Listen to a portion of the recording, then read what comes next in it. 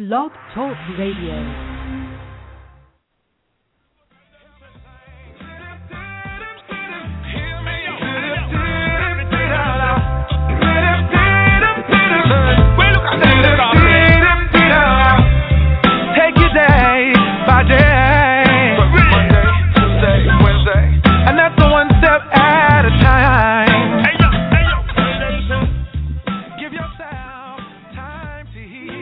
Welcome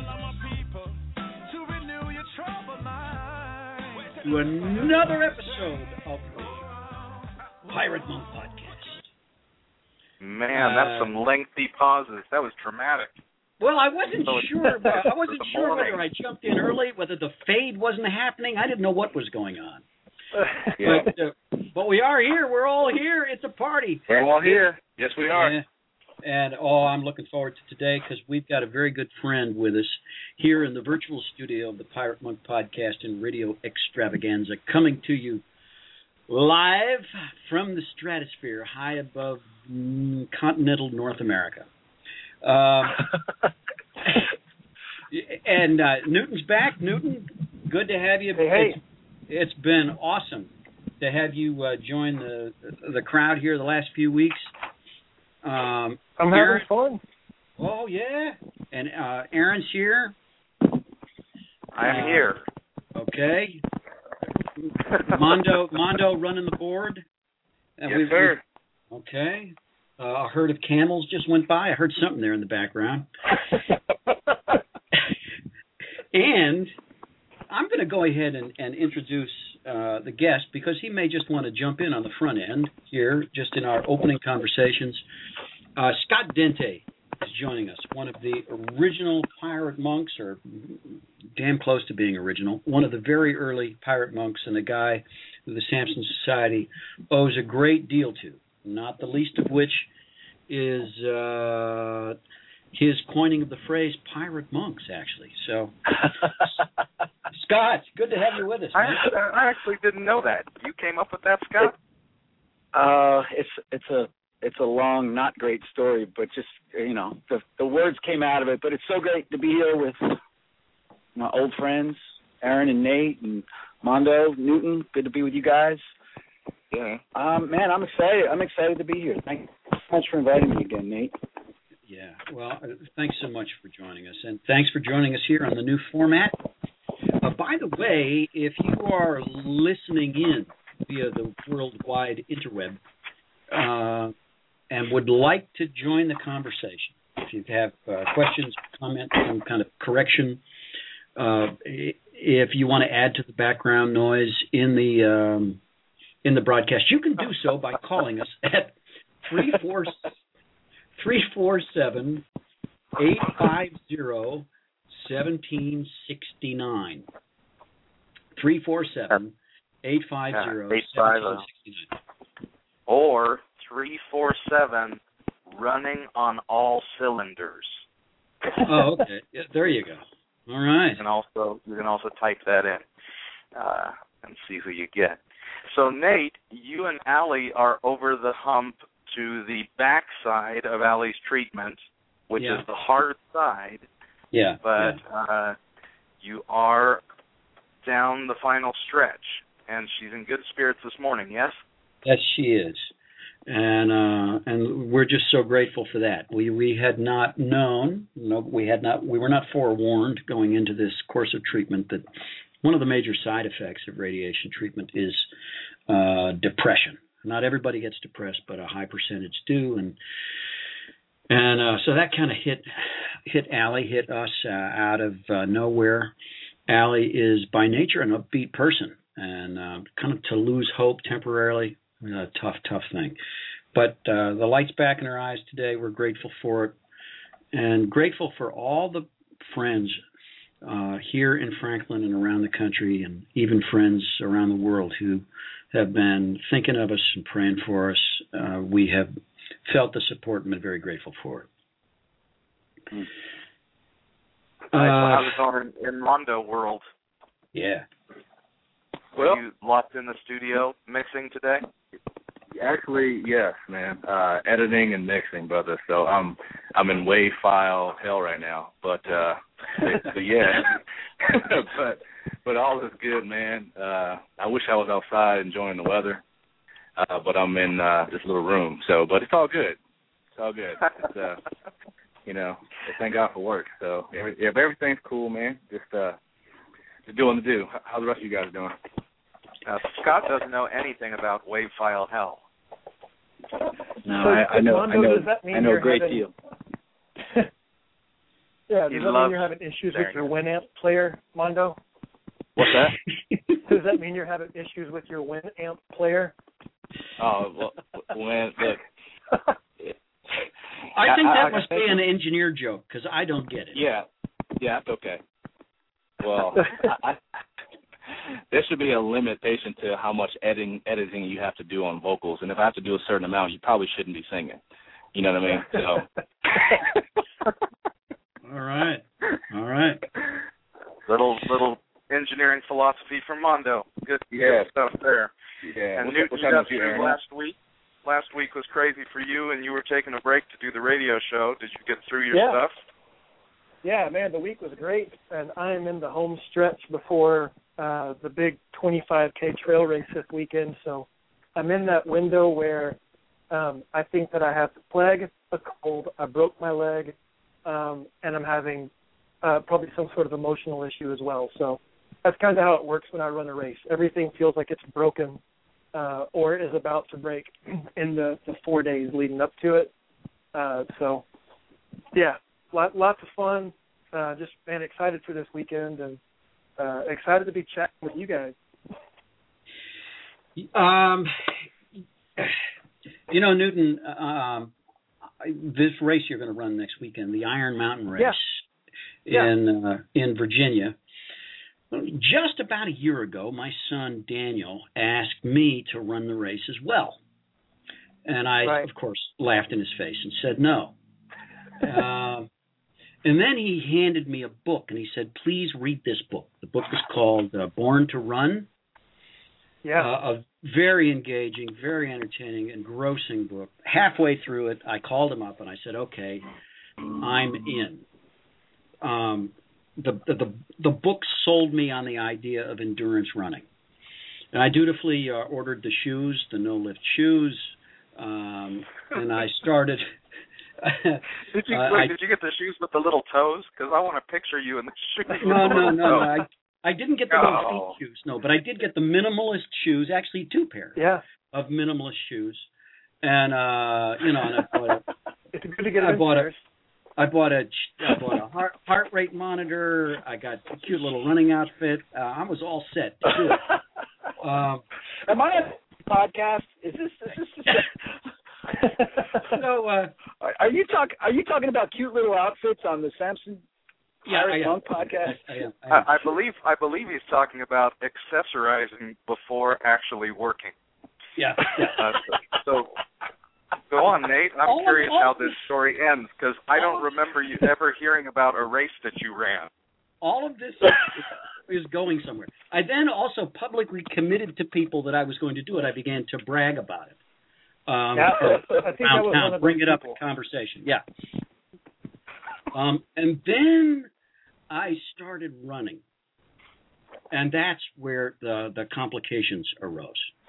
Because although my brain was convinced that my body was made to do this, and if I would just relearn the right way to run and all that kind of stuff, that I was actually going to feel better if I would do this. Somehow my body did not buy the message, and I just kept feeling worse and worse and worse. So my body was just going, "What the heck are you doing?" And so I tried. I am not born to run. I'm born to watch Netflix and eat potato chips. That's right. So and are we leading up to the part where you tell me that me and Daniel are liars? Yes. Now, my son Daniel and Newton had run that race last year, and they're going to run it again this year. Although Daniel's going to go, he's aiming for the 50K. And I finally had to I finally discontinued my training, and then a couple weeks later told my son, "Yeah, I'm sorry, bud. You know, I love you. I wish I could do it. The idea was great. I just couldn't pull it off." How long does one have to train before you say, "I discontinued my training"? I don't know. I mean,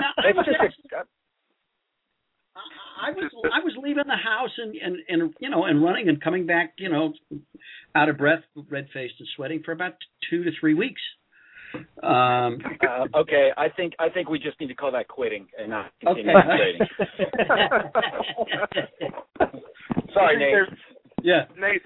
I'm going to make you feel better right now. There's a really obvious piece of this puzzle. What's that? There's a reason that people are suspicious / do not like Europeans. It's because they speak in kilometers and look down on everybody else. Oh, I see.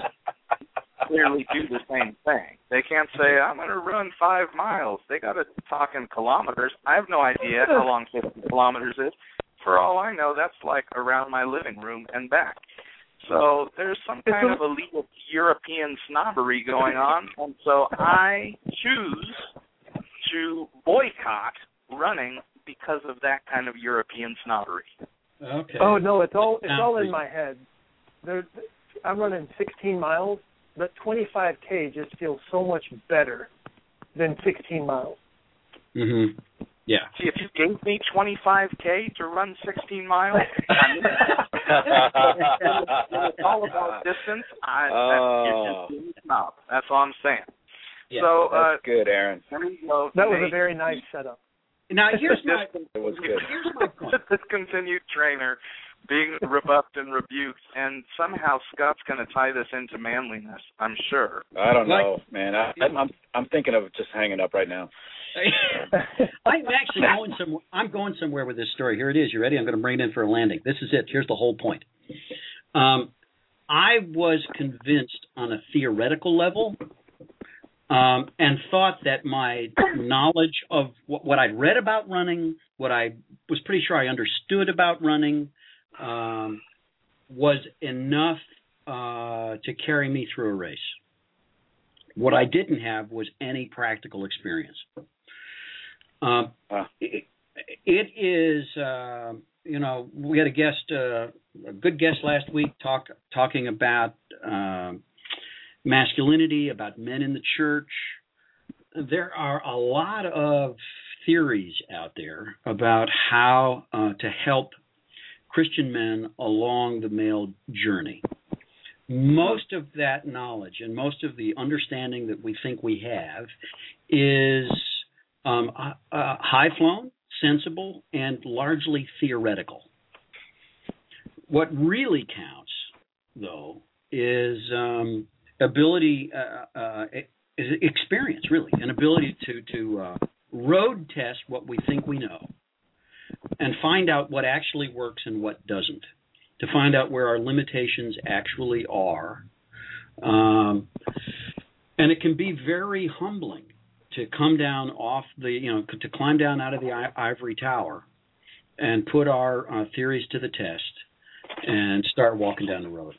So anyway, our guest today is a man who was not content merely to theorize about masculinity. He read some books early on. Hey, what got you started? What reading got you started? This is before Samson, as I recall, Scott. Where'd you get started on this whole masculine journey thing? I would just really briefly, because I want to quickly dive into where you left off, Nate. And I think with a lot of guys in the early '90s, John Eldredge was a real catalyst for a lot of guys. You know, some guys really seemed to miss the mark on Wild at Heart, and they were put off by the fly fishing and getting outside in the mountains and all of that stuff, and they were like, well, that's not me. So they kind of threw the baby out with the bathwater in that regard. And really what he was trying to get at was God is much bigger than you, and you're a man, and you need to be moved in a major way to do anything at all to get out of your head. And the outdoors is bigger than you, and God's out there. And so, you know, there wasn't so a lot of guys, I think, didn't go along with it, but I was all the way in, and he woke me up to the idea that I was wounded, that I was in some regards poorly fathered, and that I needed some serious refathering. Yeah. And so I went to a few studies at my church that had to do with the book. Say that again, Scott. Say it again. Say what again? You woke up the idea that you were fully fathered? Poorly fathered. Oh, poorly fathered. All right. Poorly fathered. Go on. Yeah. And that I needed to be refathered. And so all that to say, I ended up going to the source. I went to the mountain, did some Wild at Heart retreats, and just came back feeling like I had learned a new language, but didn't have anybody to speak it with. Yeah. So I'm going to skip some stuff and just say I ended up hearing Nate do the Samson and David. What was it, Nate? Yeah. You preached on a Sunday morning at Christ Community, and I went up to him afterwards, said hello, and he said, "Well, what are you doing Monday night?"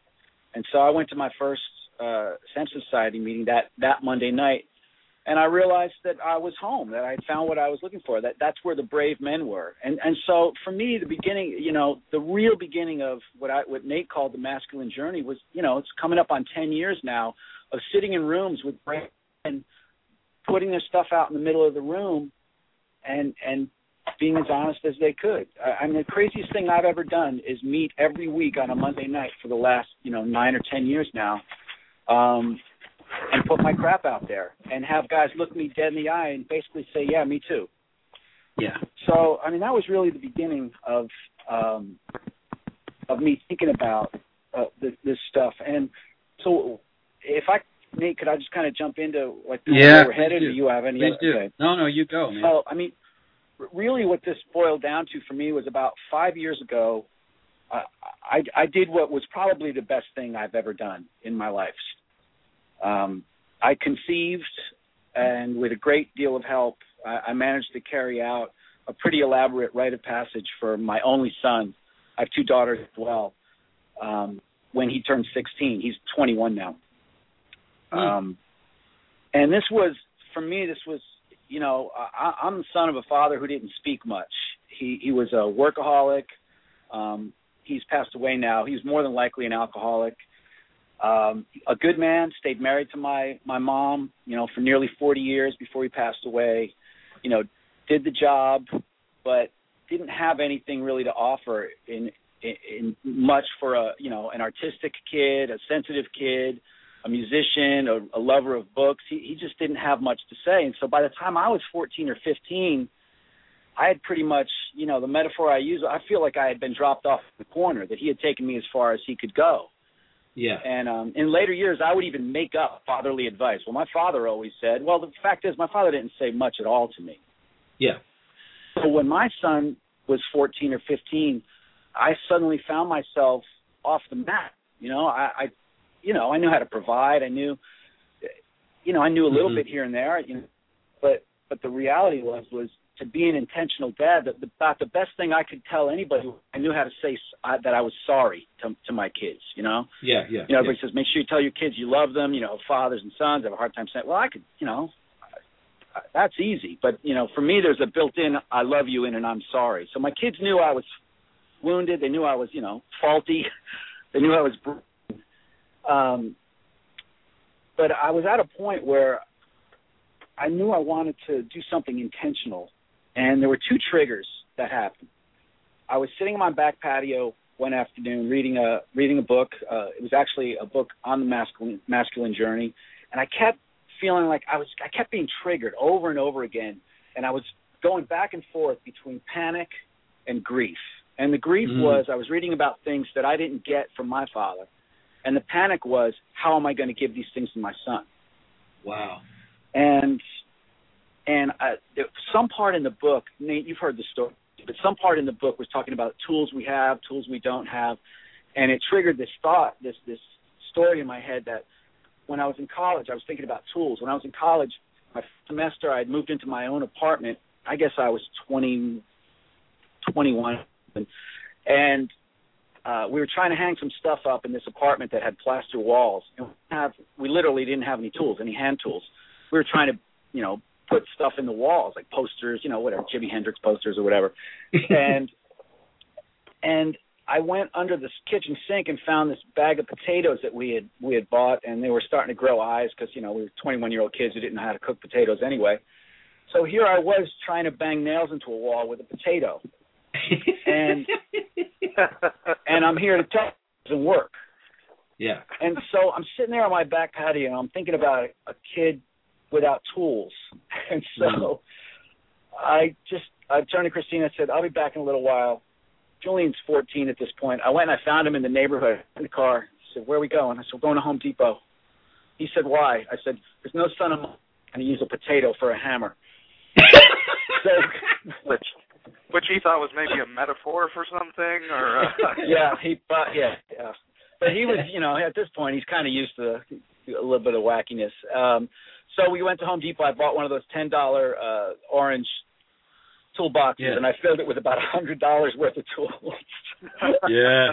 And so, it was just, it's that kind of thing where I just felt like I was always pushing back against what I didn't have. And then there was one other thing that pushed me along the path to do this rite of passage, and that was I had talked to a lot of us know our good friend here in Franklin, Al Andrews, who's a wonderful counselor and therapist. And I was having lunch with Al one day, and he told me this great story. His son Hunter, I believe Hunter had just turned 15, maybe not even, maybe he was 14. And he did what I think he'd called it an initiation walk, and it was Hunter's birthday. And he got some guys together, and they went to a local park, and the guys all kind of were walking along a path, and the last guy in the path was Hunter's grandfather, who he didn't know was there. And Hunter did this little walk, and each guy gave him a gift and walked with him for a little bit. And then Hunter met his grandfather at the end, and his grandfather was a World War II vet, and he had some memorabilia, some very significant memorabilia that he gave to Hunter. And so Al was telling me this story, and I'm just blown away. It's just that he had done this for his son. And that was the beginning. That really triggered me that I needed to do something when my son, turned 16. So I had been to Richard Rohr's, by the way, when Richard was on the show, was it about a month ago now? Yeah, a month, 6 weeks, something like that, yeah. Yeah, and I called in. Our good Heath later told me, he said, you sounded so nervous. And I was, because Richard Rohr is like, he's a rock star to me. Yeah. And I know for a lot of us, but Richard was the one that, when I read his book, Adam's Return, he put this concept into my brain that there are five hard truths that any man has to realize, that has to, not just think about, but has to embody to be an initiated man. And those are that life is hard, you're not in control, you are going to die, you are not that important, and your life is not about you. Wait, can we say those again slow so we can ponder each one for a second? So 5 Life is hard. Life is hard. You are not in control. You are going to die. You are not that important, and your life is not about you. And he had gone, he had been studying, cultural, all different kinds of cultural initiations, throughout the world for about 3 years at this point. And that was those were the basic 5 that he got out of all of the rites of passage. And so I started thinking about that. I went to my guys on Monday night that I had been meeting with for, several years, and I said, I want to do this, and I asked our friend Dave Carlson if I could use his property for something that I hadn't quite conceived yet, and he said yes, and I asked the men if they would be involved on some level that I hadn't conceived of yet, and they all said yes. And then I knew I was screwed because I had said I was going to do something, and they're the kind of guys that make me do the things that I say that I'm going to do. So I sat on it for a little while, and I think it was maybe 6 or 7 months later, I guess it was another Monday night, and they were asking me about it. And that night I went to bed, and I woke up around 2 in the morning, and I've got to be honest with you, I'm not a guy that over spiritualizes things. I don't see God in every leaf and I just don't. And about 2 a.m, I woke up and I had a profound sense that he wasn't going to let me go back to sleep until I got up and wrote it down. And I got up in the middle of the night and I wrote the whole thing out. I finally just kind of saw it. And to me, this was kind of the beginning of, it was bigger than me, and I was just going to follow it all the way to its end. Basically what I did was I took Al's initiation walk in the park, and I took those 5 truths, and I smashed them together, and I conceived of this whole thing that during Julian's birthday week, I would deliver each of those truths to him on a stone, on a river stone, like a 2 or 3 pound stone, and painted on there. I ended up using Sharpie because it worked better. But during the course of his birthday week on Monday, I gave him the first message. I told him, I woke him up out of a dead. Good, yeah. Tell us how you did that. Yeah. Well, I woke him up out of a dead sleep about 6 a.m. on a Monday morning in February, and I said, once again, men needing to be shaken, right? Yeah. So I shook him by the shoulder. I said, Julian, wake up. My son's name is Julian. And I said, meet me in the backyard in 5 minutes. And I had already told him that his birthday week was going to be special in a way that he wasn't expecting. So he knew something was up. Mm-hmm. So he comes out there, and we have this little bridge across a creek in our backyard. It sounds cooler than it is, but it's cool enough. And so he meets me on the bridge, just like looking at me like, what in the world? And so I take this stone out of my pocket, and I just said, I just want to tell you that you are not in control. And then I said something else cryptic, and I said, put it on your desk. So he went up, he walked away. I just walked past him, went back in the house. And so that began a whole week of, I delivered 1 message a day for the whole week. I'll just tell quickly, none of this is all going that quickly, but I'll just tell you quickly that my favorite one and the weirdest one was, of course, telling your 15, almost 16-year-old son you are going to die. Yeah. I decided I would write that message on a brick because it felt like a brick to me. And that night, I think that was the Wednesday night, I shut off all the lights in the house. He was out skateboarding at a skate park with some friends. I knew when he was coming home, and I went out. I locked all the doors, shut the lights off, and then I went outside and waited for him by the side of the house. And he got dropped off, and he couldn't get in the house. He kept banging and banging, and finally I turned on my flashlight. It's pitch black. I shined it in my face, and I said, Julian, follow me. So I see his shoulders go down. He's like, oh, what is happening now? So I go running across the backyard over the bridge, and he follows me out there. And I had this long black pea coat on, and I had the brick around I put a rope through it. I had it around my neck. And he said, what? And I opened my coat, and I said, son, I'm sorry to have to tell you this, but you're going to die. And I put it around his neck. Wow. I hope everybody stays tuned in for the whole story, because I realize right now I sound psychotic. Well, just tell everybody you were wearing clothes under the pea coat with the brick, and they'll stay tuned in, Scott. Okay. I'm sure nobody thought of that except you, Aaron. But just trying to keep it safe, a safe container. Okay, right. Yeah, we want to have a safe container. You're right. Okay. So this was how the week progressed. How did you respond to that? Because that's heavy, but it's also weird. So how did he? I want to know. What Rohr calls liminal space, which is that space where you're knocked off center and you're teachable and you're just in a state. He was in a state. He didn't know what was going on. So I finished out the week on Valentine's Day. His birthday's the 15th. On the 14th, his sisters got lovely Valentines and chocolates, and he got a rock that said, "You are not that important" on it. And then on his birthday, the 15th, I took him out. His mother had planned him a surprise party. I took him out to keep him out of the house.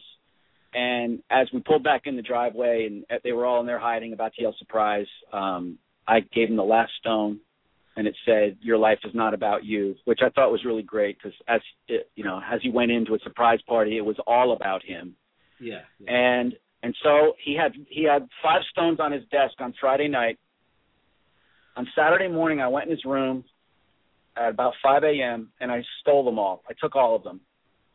And then my heart's beating really fast as I'm telling this story. So then I took them all to this park that we've been taking the kids to since they were toddlers. We hiked the Blue Trail at Edwin Warner Park all the time throughout their whole life. And so I took the stones and I hid them along the trail, all but one of them. I kept the "you are not in control" out. I hid the stones, and then I went to the cafe and I sat, and what I did was I wrote out this entire treasure map kind of quest thing. And it entailed, basically the story was, while you were sleeping, the enemy came and took what was yours. And you might say good riddance, but you know in your heart that you need these messages. So what I need you to do is, the king is away on a kingdom business, and the queen is going to accompany you on this quest, the queen being his mother. She has the key. And so I wrote this whole elaborate quest thing that included photos of where the stones were hidden and some stuff that he could take this journey, kind of a symbolic final journey with his mom as he went into the world of men. And then I went out to the property where I had prepared this initiation walk, just like Al's with men. So he went off to find the stones, and they did that. And I had asked 5, 6 men. Nate was one of the men that had either known Julian since he was young or had walked with me for a significant amount of time, and his uncle from Atlanta, to be along the path.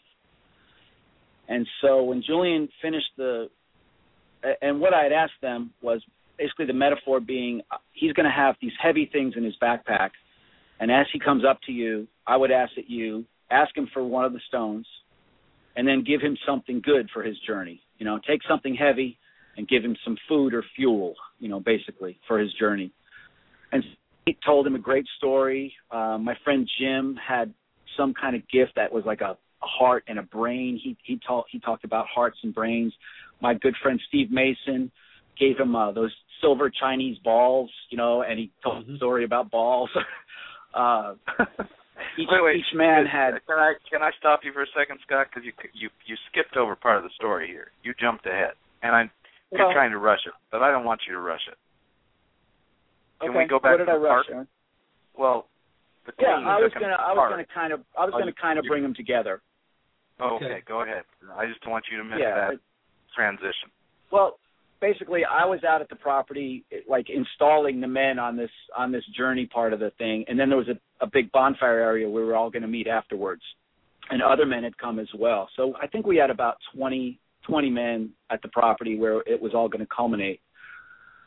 So Julian is on his quest while we're getting set up out there, and Julian's quest culminates with he gets to the end, and on the treasure map, whatever you want to call it, book, at the very end, I didn't allow him to find the 5th stone. Our good friend Kyle, who Julian didn't know at the time, he came to the park, and he was there at the very end, back where the cars were, where they were going to be leaving from. So I'm sure Julian thought that, the end of his quest was coming and he was going to get to go home and play Xbox. So, but what happened was I had only hidden 4 of the stones, and Kyle had the 5th stone, and he was standing there at the end of the path, dressed all in black, and this big, imposing guy. And as Christine and Julian were walking up to the end, Kyle stepped out in the middle of the path and said, "Are you looking for this?" And he held out the stone. And once again, so Julian just looked at his mother like, "What's happening now?" Yeah. I love that. So we had a little script there, and Kyle said, "Christine, Julian needs to go with me. Men are waiting." And Christine now, she's getting the weight of the moment even for herself. She starts crying. And she said, "I don't want him to go with you." So they go back and forth a little bit, and finally says to her, Christine, I need the key. Men are waiting. So she had this skeleton key around her neck. If you know anything about the Iron John story, that the queen has the key under her pillow, and she needs to give it up, so her son can become a man, so he can leave. That's way oversimplifying it, but I just thought I'd throw it in because I love Iron John symbolism. So she finally takes the key off, gives it to Kyle. Now Julian is just wide-eyed and completely freaked out. And she said, Julian, go with this man. You can trust him. So he gets in Kyle's car, and Kyle had a CD that I had given him with some music on it that really Julian and I were sharing at the time. So it was kind of an unspoken message from me, like, I'm here, I'm just not here. So Julian was pissed. He's in the car. He's driving out it's about a half-hour drive, 25 minutes from where he was, and he won't even talk to Kyle. And I had told Kyle, well, don't really talk to him anyway. He's, just be really direct and answer his questions as much as you can, but don't say much to him. Don't be chatty. So he drives out to the property, and he dropped them off at the bottom of the hill. And it's dark now, right? Oh, it's dark now. And I think it was about 30 degrees as the sun was going down. Mm-hmm. And it was getting colder. So Kyle gives him a white T-shirt and said, put this on. White being the initiate, the color of the initiate, beginning karate student, white. And he said, put this on. So Julian takes his sweatshirt off and puts the T-shirt on. And I think he left it in the car. He was freezing by the end of this. So he gives him a flashlight and said, walk up that hill and see the first man. Flashlight and the backpack with the 5 and the rocks. Backpack with the 5 rocks. Thank you, Aaron. But he also, and I threw in, just for the hell of it, I threw in a whistle just in case. Good dad.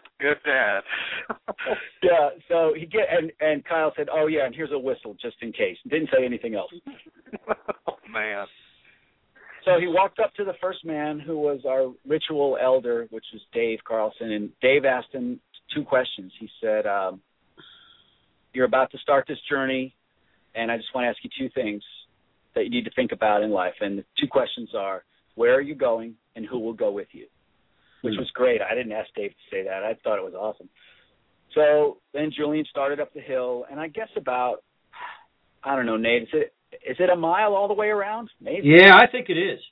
Yeah. It's a long road up through the woods. So uphill in the dark, gravel path, driveway, honestly, gravel driveway, just like winds around and goes all up through the hill. Julian took his trek and met each man on the way. They took a heavy thing out of his backpack. They gave him something good for the journey. And he got to his Uncle David last. I know he was so relieved to see, family, someone who has known him since he was a baby. And so at this point, every guy that has walked with him for a period until he got to the next man is coming back to the fire now, where I'm waiting with all the other men. So I'm getting these reports, He's cold. He's freaked out. The second to last guy said, he looks like he might cry. So finally, we see them coming from the last station, and Dave had made a great bonfire, and we threw some dead Christmas trees on it, and it starts roaring, and I think he even set off some fireworks, if I remember correctly. Yeah. And so we started hooping it up like guys around a bonfire with drums are supposed to do, and the last guy had told me, my friend Glenn, man, really cold. He's really freaked out. So I'm thinking, what have I done to my son? This is so stupid. I'm now losing complete confidence in what I've done. And so I see them, and they're about 100 yards away, and I just couldn't take it anymore. I had his jacket. Kyle had brought it and so I just kind of took off running. And my brother-in-law, sensing a father-son moment, he kind of peeled off so we embraced, and I just, off the cuff, I just said, I can't walk up. I won't always be there to walk up the hill with you, but I'll always be waiting by the fire. Ugh. And so we had, man, I can never get through that part. So so then we had this great time of celebration around the fire, and the other men got to tell him some things. Our good friend Art told him a story about how his father initiated him, which was very harsh. Our friend Eric had brought Julian this gift of this cross, and he was so emphatic. All Julian remembers was, I thought Eric was going to hit me with the cross. And there were some other wonderful gifts and other wonderful words. And then our resident sage and poet, our good friend David Bunker, he basically, to every one of those messages, he gave the gospel antidote. Life is hard, but, you know, I will always be with you. I'll never, so to every message, there's obviously a gospel antidote, and we call it the common wonderful from Richard Rohr. And every time he would finish, Julian would throw one of the stones in the fire. And that's pretty much how it ended. You know, I believe we anointed him, we prayed for him, and then we invited him to join the men around the fire. And then we ate some chili and hot dogs, and everybody went home. And so that really is the whole story. I know it's kind of long, but the reality of what I think we were doing, and what I think the biggest thing about rites of passage for boys, especially young men, is that we're installing some software. You know, it's like one of those operating system upgrades that kind of gets activated later. You know, and that's honestly what I think we're doing when we're talking about rites of passage and initiation. That we're giving you something that you don't even know what it is or what to do with it, but it's going to be activated. So that's the story there. 5 years later, have you had conversations with Julian where that night or that whole week has come back and he's reflected on it and given you insight into what it meant to him as of now? Not that it won't mean more, because it's not all activated yet. But what are some things you've learned in the last 5 years about that week? It's a great question. The thing about my son is he's actually less effusive than I am. He's a lot more like his mom, who she kind of keeps her gold and spends it very wisely. I tend to scatter it around and buy rounds for everybody, you know. Yeah. So I think in a lot of ways he's kept it for himself. Now he has told me that night took him to his edge, like on every level, and you know my thing was I wanted to be somewhere in between, you know, taking him out and buying him a $75 steak at a restaurant and reading scripture to him and sending him out to kill a wolf like in 300. You know? Yeah. Aaron, the best way I can answer your question is that what I've heard other people say about my son, especially as I've sat in groups of young men, which is Julian was part of a group at church that I was honored to be a part of. Being with from sophomore to senior year in high school. And I heard them, one night we did what we call a gold round, where we just speak gold to each other. And the gold that I heard them speak to my son about what a leader he was, what a solid person he was, what someone that they could go to, like all of these things were the things that I know that could not have been said about me at 16, 17, 18 years old. I mean, I know my own journey. I was not that.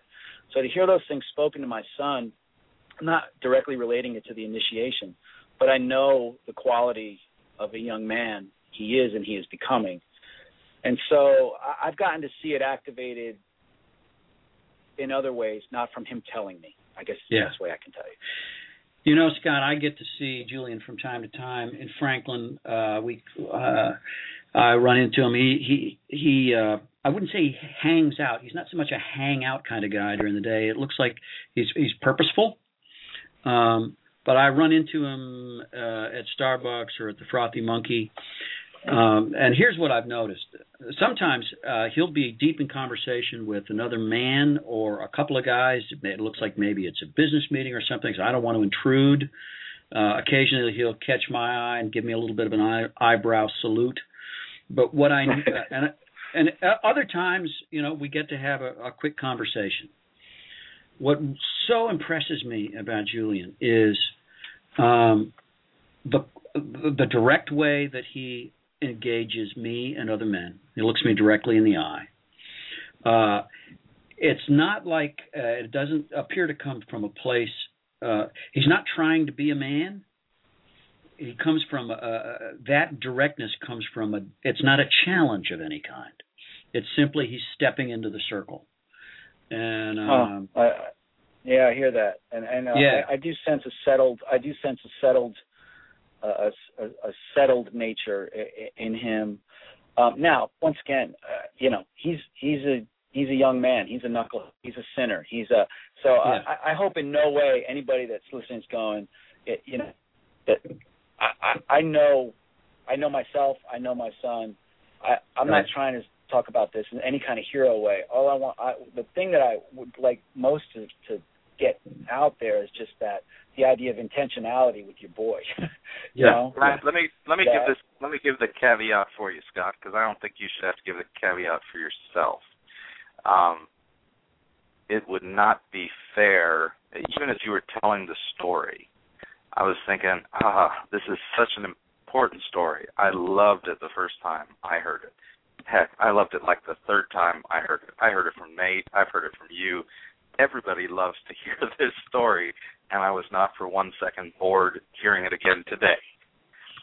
But part of me is like, this is so intimate. It's so personal. It's personal to you, Julian, Christine. It's personal to your whole family. Yeah. But and it's not fair because it puts that expectation of, initiation means the day after you ate hot dogs and had chili around the bonfire, everything changed for this boy who's now a man. Right. And that's not true. Because he had to re-enter a world where all the other boys were uninitiated. And that's confusing. So any dad who is purposeful with his son has to know he's sending a son into a world of boys whose fathers were not purposeful with them. And that sets up confusion and conflict in their heads that they're going to have to work out. But you've been purposeful, so that gives him the tools. You gave him $100 of tools in his $10 toolbox to deal with that crap. But that doesn't mean that he doesn't have crap. Yeah. There you go. Yeah. Yeah. Hey, Scott, can I jump in and ask a quick question? This is Absolutely. Newton, by the way. Yeah. So I don't have kids. I hope that one day God honors me with that, and I just think it would be fantastic. And I hear you talking about the process for your son and kind of what it means to him as the son. What did it mean to you as a father to do that for him? Because it seemed like you went to a lot of trouble and a lot of effort. What did it mean to you that you were able to do that for him? Yeah, that's great question. As I've told this story a lot of times, and every time I tell it, I'm actually surprised today of the emotion that's coming up again. And I appreciated Aaron talking about the intimacy of it, because it is a very private thing. And as other dads have asked me about, well, if I was going to do this, I always say, well, you're a boy. Don't do what I did. If I love that you want to do something, but your boy. So if there's a model here, I stole from everybody and made this thing up, So right. So yes, it is a very intimate thing. So what did it do for me? I said earlier how, it's the best thing I've ever done in my life, and then I make all these huge statements. But what it did for me was it solidified the fact that I am formed in community. I did not do this by myself. So many men came alongside me and did every single thing I asked of them. So like some just really crazy, what Kyle did, going out to the park, what these guys did, thinking about my son. And I told them, don't talk to him about me. He knows all about this stuff I say. Tell him about you. Like, these men had to think about what they were going to give to my son. Men went out and bought things they took a Saturday off, like all of this stuff, right? So one, what it did for me was realize that, one, I'm loved. Two, this community has formed me and wrapped me in their care and will come out for me. So I need to respond to that as well. And I've been to a lot of rites of passage now of other books because I know what was done for me. So I'll do it for other men as well. Yeah. And then two, the spiritual aspect of it for me was, I went back and I read through the treasure map the other day. I wrote it in about an hour sitting in a Starbucks because I was pressed for time.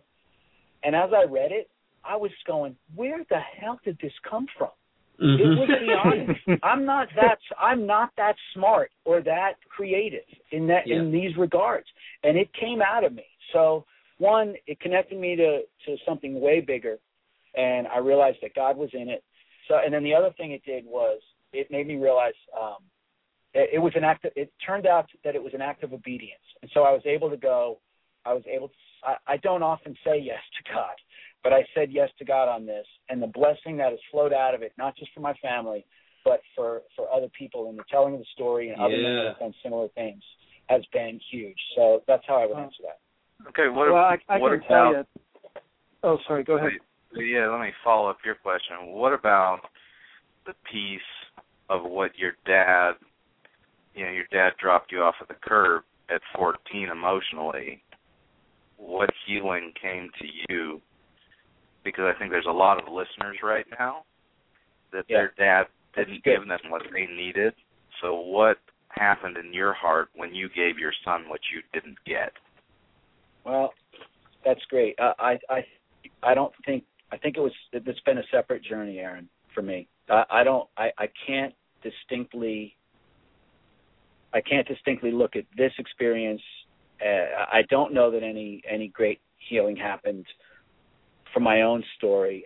I haven't thought about that question a lot, honestly.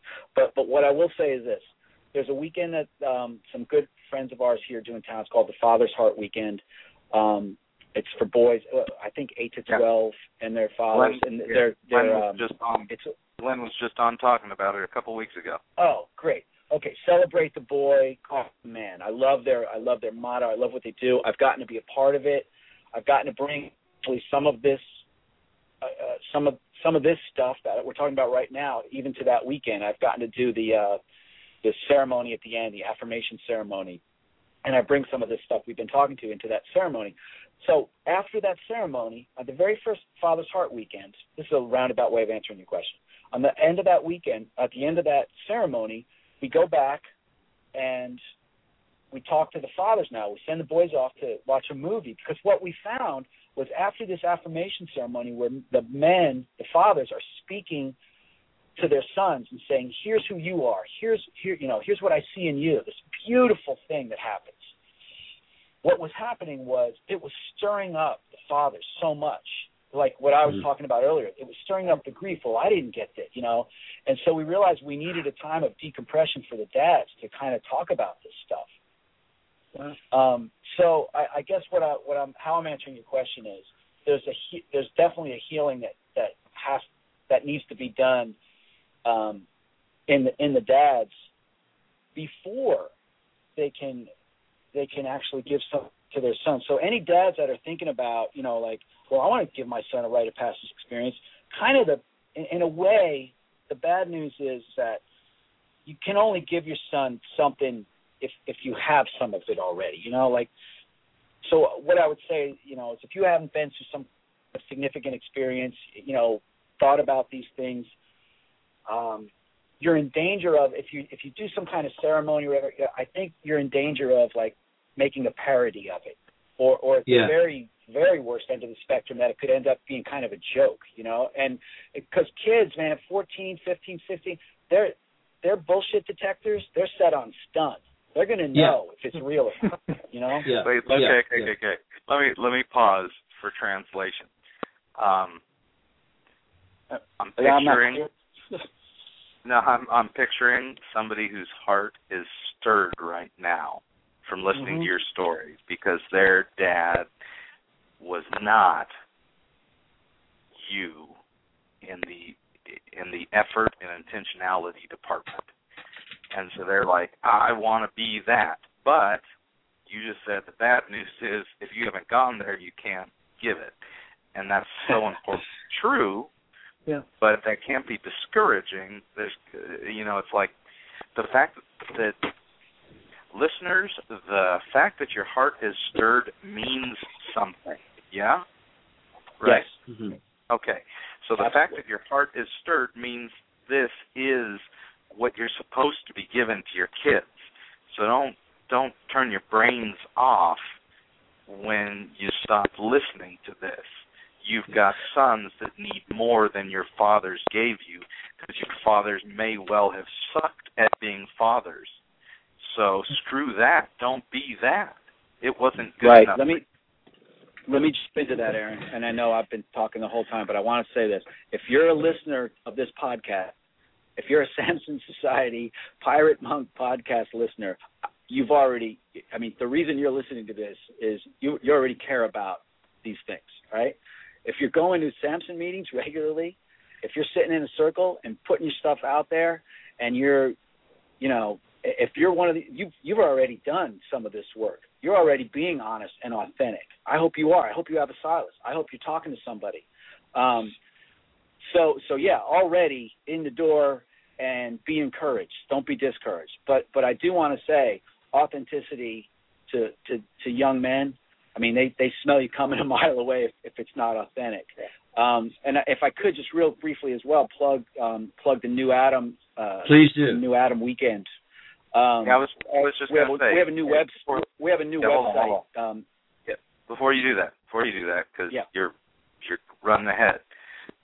If there is a man that says, okay, I get all of that, but I have not been initiated. And I remember when you said this to me, Scott, and it felt like I didn't like that you said it, but I understood what you meant when you said, I don't trust a man who hasn't been initiated. Are you sure I said it? Are you sure I said it like that? It's seared in my mind. Now, you might not have meant it. Like, you might take it back. But it was like a moment where, and I don't think I had gone to New Adam. I don't think I had been initiated. And so there was a big, F you in my mind when you said that. And that's cool. That's not a rebuke on you. But there was something true about it, which is why it stuck with me. So it's not a rebuke. So there are certain guys who are thinking, okay, well, I haven't been through anything that gives me insight into how to give this to my son. There are rites of passages for adult men to go through, and it's not just silliness. It's not, hey, let's pretend to be some African Zulu that goes and kills a monkey with a blow dart. Wait, am I incorporating South African and African? I don't know, man. I just like monkey with a blow dart. Anyway, it's not just silliness. It is saying, all right, I never had a chance to stand as a man with men and do something that's hard. And I've even talked to men recently about this, and I said straight up to them, I don't think you could go. You're way too proud for this. You're not ready to surrender to the process, which I'm hoping will get their arrogance up, and they'll go. Like, that's, I'm totally doing reverse psychology on them, but I do think that it's going to be hard for them. So there are opportunities, dads, for you to go through something hard so that you can nurture your kids into it. Scott, explain. A few come to mind. There's Richard Rohr's the MROP, the Men's Rite of Passage, is it's honestly a 5-day. It's a 5-day rite of passage. I did it about 5 years ago. It's phenomenal.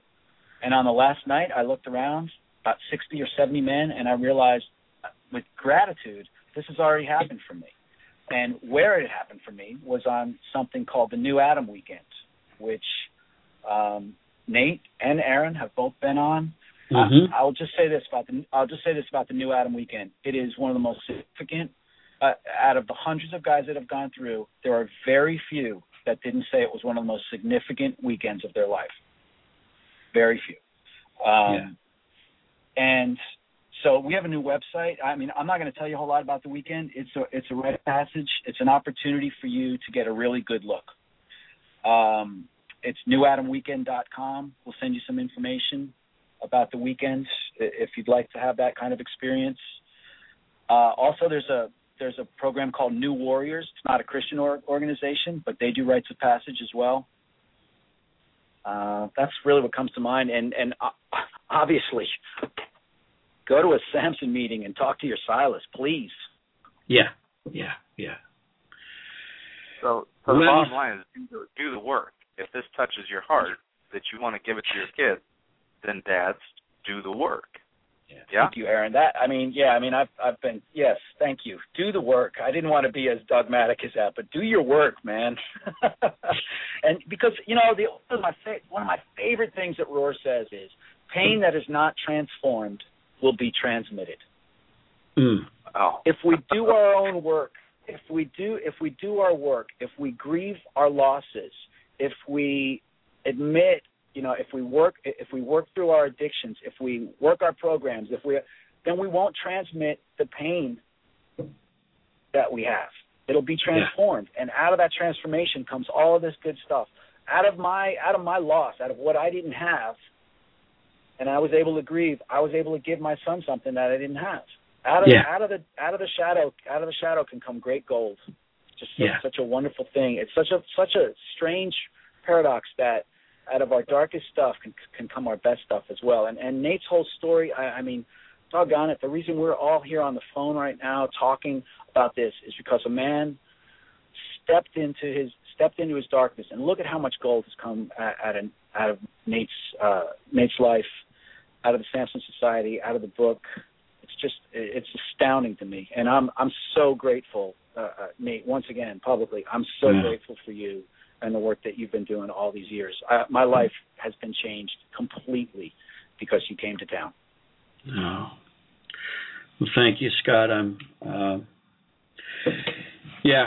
Well, God paints us into corners where we really have no other choice but to do what's before us, and I'm grateful to have been painted into that one.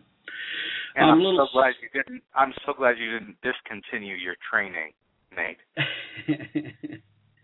Yeah. All right. Yep. One of my favorite moments. I know we talked about Allie a little bit earlier. One of my favorite moments from when Nate was working on the book and talking to us, and he was blocked. It wasn't going well.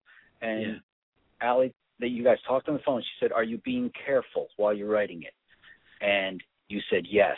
And she said, "Stop being careful. Stop protecting me. Stop protecting."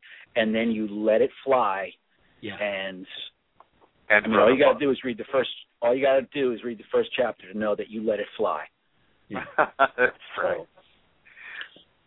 Well, and if you can get your hands on the version before Thomas Nelson killed the introduction, you'll know it's even better. I'll send you one. I've read it. Okay. Yeah, there you go. We haven't publicized that fact. Yes, it was the book in its present form has been sanitized somewhat. Well, time has flown. What a rich hour. Actually, we're over an hour, but Scott, thank you so much for sharing that story. I never tire of the story. I tell the story myself, although not as well as you told it just now. And I know there are a great many young men here in this local area who have been able to, whose lives have been enriched by an experience similar to the one that you gave Julian, merely because you went first, and what you did has inspired other dads. And I'm hopeful that this broadcast just makes those ripples extend further. I know that you're willing to give away what's been given to you, and I want to thank you for taking this, this private experience and sharing it with the brothers. Thanks, Nate. Truly, I mean this. It's a privilege. It really is. Yeah. All right. Well, we have come to the end of our hour. sorry we don't have time for any mail, but we'd love to get your message. And if you'd like to write to us, you can reach us here at the podcast by writing to us at Pirate Monk Radio at gmail.com or Samson Podcast at gmail.com. Either one will work. We'd love to hear from you. Or leave a comment on the Facebook page. Do like us there. If you're listening to us on iTunes, please give us a review. That helps us drive the ratings higher. Thanks to Jay Spiegel, our executive producer, who's done a terrific job once again of coordinating the show. Thanks to Newton for joining us again this week. On behalf of our fearless, peerless engineer, Mondo, our co-host from the West Coast, the Commodore, Aaron Porter, and once again, our special guest for the week, Scott Dente. This is Nate Larkin saying goodbye until next week from the Pirate Monk Podcast.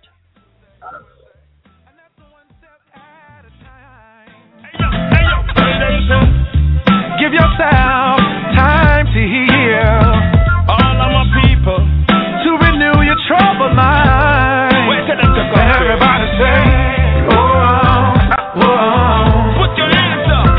Recovery, say whoa, whoa. Recovery, recovery, whoa, whoa. Hey yo, recovery, say whoa.